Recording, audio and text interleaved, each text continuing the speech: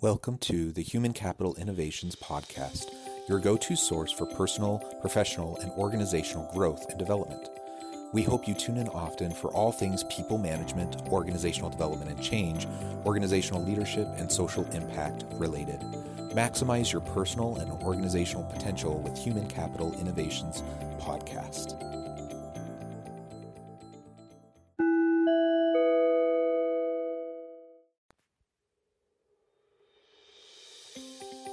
Welcome to the Human Capital Innovations Podcast. In this HBR Minute HCI podcast episode, I explore the recent HBR video, Here's How Leadership Skills Can Help You Parent Better.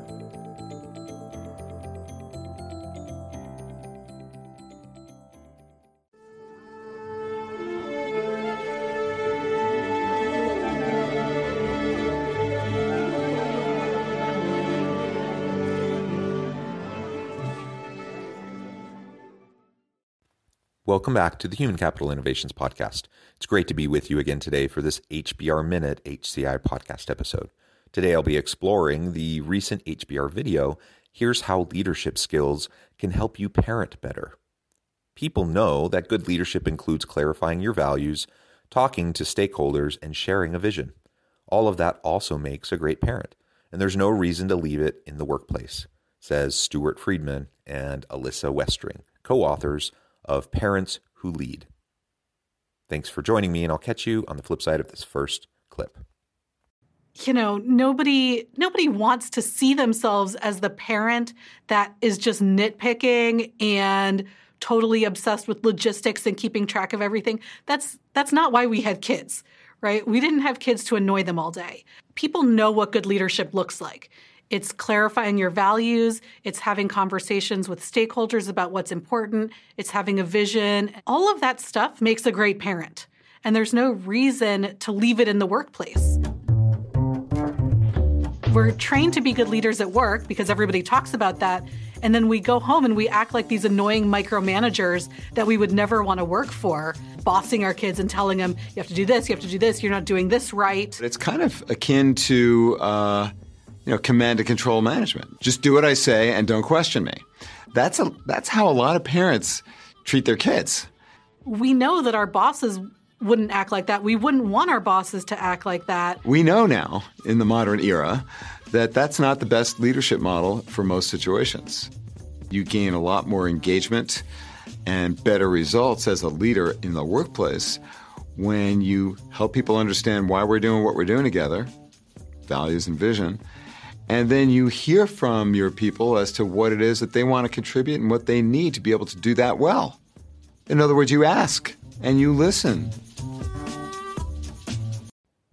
So I don't know about you, but as I was listening to this opening clip, the entire time I'm thinking, they're right. These are the types of characteristics we want to see in good leadership at work. And they're right that, yes, these are the same types of principles that can lead to good parenting. Though I'm not quite sure that I'm as ready as they are to say that it's a given that this is the way it happens at work. In fact, I think we all know that so many leaders in the workplace use command and control models, and they try to assert their authority over other people and get compliance rather than commitment, and they're not very good at sharing their values and their vision and so on and so forth. So everything they said, absolutely, yes, it should be happening in the workforce with your leaders. You should be trying to lead that way, and that can transfer over into how we interact with our kids at home, especially as our kids get older. I think that's absolutely true, and that's something I've seen in my own family. You know, I think everyone who listens to this podcast knows by now that I've been married for 18 and a half years. I have 6 children, ages 7 to 17, and it's a fun adventure. And I think there's a bunch of crossovers between home life and work life and interpersonal relationships with our family as well as with our colleagues. And I don't think it should be that surprising. But let's not forget, and one thing I want you to consider as we're going through this episode and looking at all these different clips, I don't want you to forget that everything they're saying we should try to do as parents it means we actually do need to be doing those same things as leaders in organizations. And unfortunately, a lot of times those things aren't happening in our organizations. It's really important to connect with why you became a parent in the first place. Why did you do this? Right? The planet doesn't necessarily need more people. Well, now that you are a parent, now, why are you a parent? What does it mean for you to be a parent? How does being a parent affect who you are in your work life? How you see yourself in the world? How you see yourself in private? Connecting with those fundamentals of why you became a parent recenters you, because without that sort of mindset, you're still in that mode of micromanagement and logistics and coordination.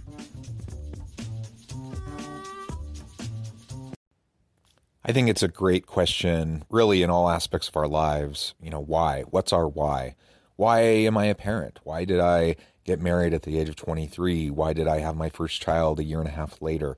Why do I have 6 children now? What was my vision for my family? And what's the purpose and the meaning that I derive from it? And why did I do all of this? That's a really great question, and we should be asking that to ourselves. But let's also not forget that it applies to other aspects of our life too. And we should also consider, why are we leaders? Why did I take on these responsibilities at work? Why am I a manager? Why am I an executive? Why did I choose to do this rather than, take a different career path? And there's trade-offs to everything. And so, when we decide to take the leap and get into leadership, there are innate challenges in relation to that frankly, you can sidestep a lot of the drama, a lot of the issues, the bureaucracy, the politics, a lot of the beating your head against the wall stuff that happens in organizations that the average worker doesn't necessarily have to be enmeshed in and day out, but supervisors, managers, and leaders usually do. So it's a good thing to remind yourself, why? Why are you doing this? Why did you get involved with leadership in the first place? If we can reconnect to our why, then I think we can stay more aligned, more grounded, and our motivation can be more pure and more sustainable as we move forward, trying to make a difference in our sphere of influence. Prepare for and undertake what we call stakeholder dialogues, starting with your kids. And of course, it's a very different conversation if your child is 3 than if she's 30 or 13. When my kids were much younger, we decided to come up with our family values. And I think we ended up on the words kindness, fairness, and fun. And at that age, fairness is very simple, right? You get one, your brother gets one. And as my kids are growing older, we're revisiting that concept of fairness. So now at their ages, as 8 and 10, we can say fairness doesn't always mean that everybody gets exactly the same thing. And we can use that idea that's been in our sort of repertoire in our vocabulary since they were really little, and it can evolve. But it's not coming to my kids as a shock to know what our family values are. I think the idea of transferring stakeholder dialogues from the workplace into a home setting is a great idea. Now, obviously, we don't need to be as formal as we would, an employee conversation, a performance conversation, or a mentoring conversation at work. That would be strange and probably weird and inappropriate at home with our children. But, we can be age appropriate, and we can have those same types of conversations with our kids. And ultimately, as was mentioned, just listen to what they have to say, genuinely and authentically, sincerely. Pay attention and let them know that you really do want to know what their perspective is. And then together as a family, to be able to clarify your values, your underlying core values as a family, and your vision as a family of what you want to accomplish together. That's powerful stuff. And it's exactly what we try to do in our teams and in the workplace. Again, as I mentioned in the first clip, we shouldn't just assume this is already happening in the workplace, because we know so many teams and organizations may espouse, they may say certain values, but they don't actually do them. That doesn't have a whole lot of meaning. But let's remember that we need to do this in the workplace as well. But let's apply it at home. I think it's wholly appropriate for us to have those teaching moments and the wholesome time spent with our children where there's no agenda. I don't necessarily get anything in particular out of them, but I listen and I show that I care, and I show that I value my time with them, and together we can start to understand each other and our similar values. And as your kids get older and older, these conversations can be a little bit more formal, and you might even have more structured kinds of dialogues and mentoring and coaching, around career and school and things like that are going to be important to your children. Maybe you need to talk about financial literacy issues, or they need help buying their first car or setting up insurance, or, whatever.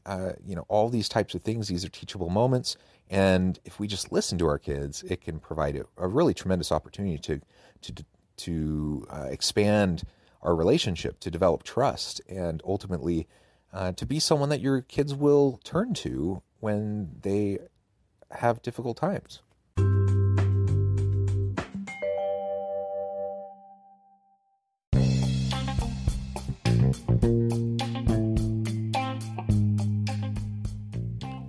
I'm excited to announce the publication of my new book from HCI Press, The Alchemy of Truly Remarkable Leadership: Ordinary, Everyday Actions That Produce Extraordinary Results. Consider how the nature of work has shifted over the past 50 years. With increased globalization, rapid technological advancement, and the shift in economic composition, the average job of today looks very different than the average job of 50 years ago. What will the jobs and organizations of tomorrow look like? Moreover, what does this all mean for organizational leaders? What are the core competencies and capabilities of organizations and their leadership that are prepared for continued disruption and geopolitical and socioeconomic shifts? Regardless of what the future holds, increasingly, leaders need to be socially minded, data-driven, decisive, champions of talent, and disruptors of the traditional notions of leadership, teams, organizations, and work. The Alchemy of Truly Remarkable Leadership will help you to explore your own leadership competencies and capabilities and consider ways to apply and implement them into your workplace and personal life.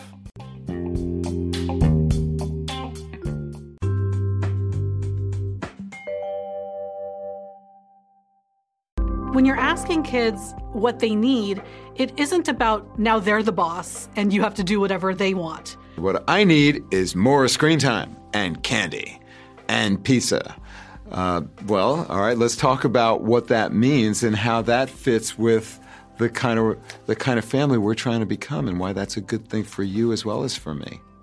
But it is about them giving them a sense that they have a voice in the family and that they can have some input. But when they tell you what they need, and let's say they say, I need more time on TV. What do you say to that? Well, now it's opening a door to you sharing your values and how they might conflict with that, or how you can incorporate TV into your family in a way that matches everyone's values.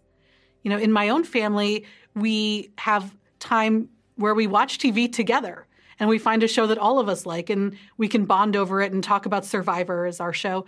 What would you do in this situation? What skills do you need? How would you have handled this social situation? And that's really different than two kids with headphones on sitting on their tablets. Kids respond generally pretty well. They want to be heard. They want to have a voice. They want to feel like they're a part of the future together, and that they have a sense of being appreciated for the ideas that they have and the needs that they have. Asking your children what they need can be quite the empowering conversation and open the door to lots of really great discussions around values and priorities. And let's not forget that what they are describing here, they are taking and applying from the workplace. So in an ideal situation, this is exactly what we're doing with our people, with our teams. We need to have regular check-ins, one-on-one opportunities with our team members so that they know that we care about them, and we need to ask them this question: what do you need? What do you need to learn? How do you want to develop? What matters to you and why? And ask that why question. And then that's an opportunity for you to explore their values as compared to your values and the team's, the purpose of the team and what you're trying to accomplish. And ultimately, it can lead to better understanding. It doesn't mean that you're going to cave to everything that they want, and it doesn't mean that you're going to force everything you want onto them. There's going to be a balance, and you're going to have to figure that out. But ultimately, opening up the dialogue and having transparency, it opens the door for more accountability and for shared understanding and for everyone to get connected on those core similar values that everyone believes in, and to have that shared meaning, that shared purpose in the team and in the organization. That's what we should be doing at work. And it definitely can play out very well with our children if we can just have those sincere, genuine, open conversations with them. There's always a surprise because you discover that the way your kids see you is different than how you thought they see you. And you learn some new things about what they really need. We had one great family that we worked with. It was a single dad, and he asked his son, the boy was around 6. What do you need from me? What do you want from me? And he said, I want you to teach me stuff. His son wanted to learn a new skill. I want to learn from you. And the dad was like, his mind was blown. And he was like, okay, what do you want to learn? And the son said, I want to learn to vacuum.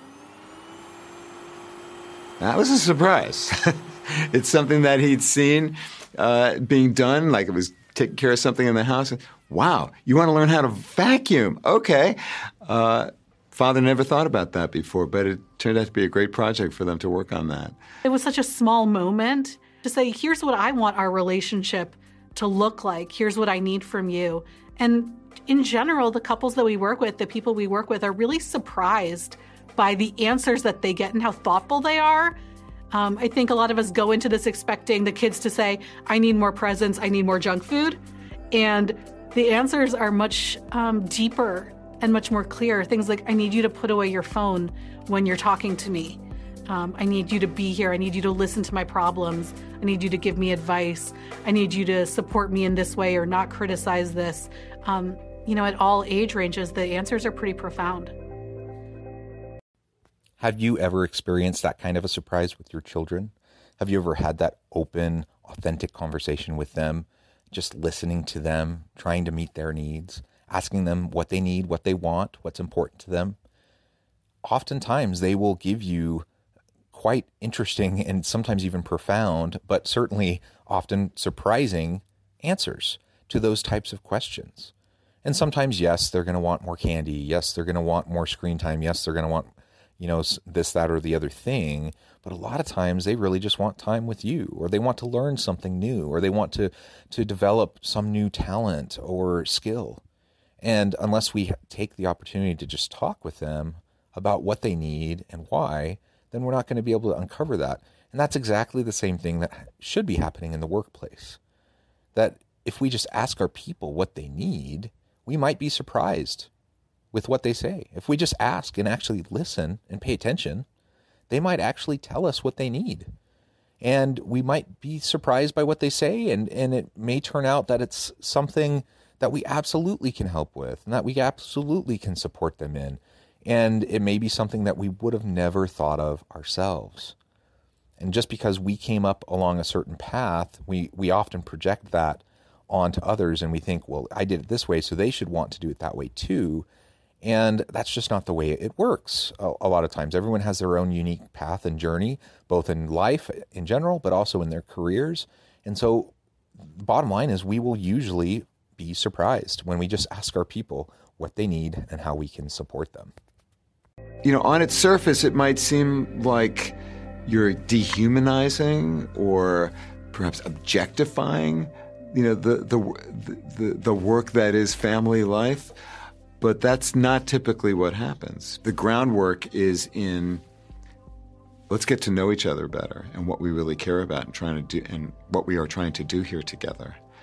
And to see where we are not doing as well as we can and to communicate about how we can take our current reality with a clearer view of it and make it better, which is, after all, the work of leadership.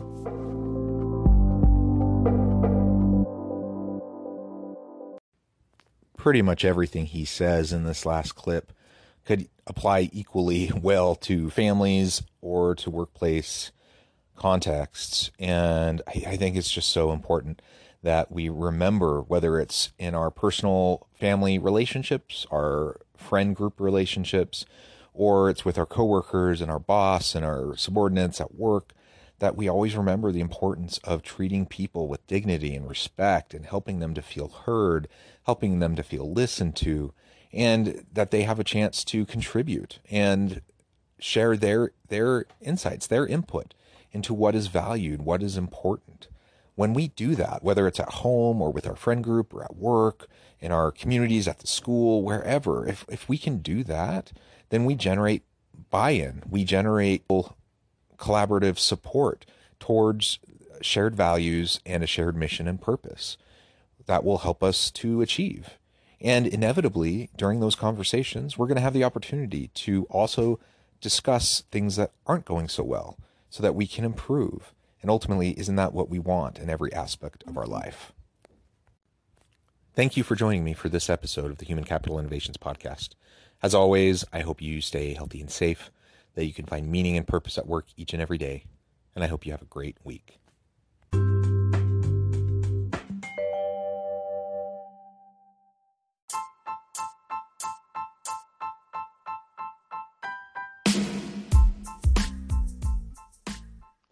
We are excited about the launch of HCI's new magazine, Human Capital Leadership. Human Capital Leadership is a free, interactive e-magazine designed to help individuals, leaders, and organizations find innovative approaches to maximize their human capital potential. We will be publishing issues quarterly in August, November, February, and May. Check out the first issue and let us know what you think.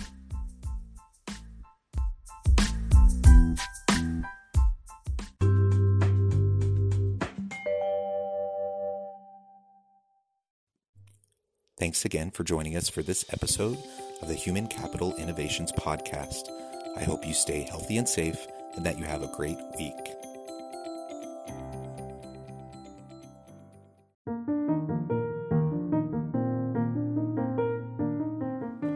Check out our new weekly LinkedIn newsletter, Alchemizing Human Capital, exploring industry trends via original research and interviews with executives and thought leaders from across the globe.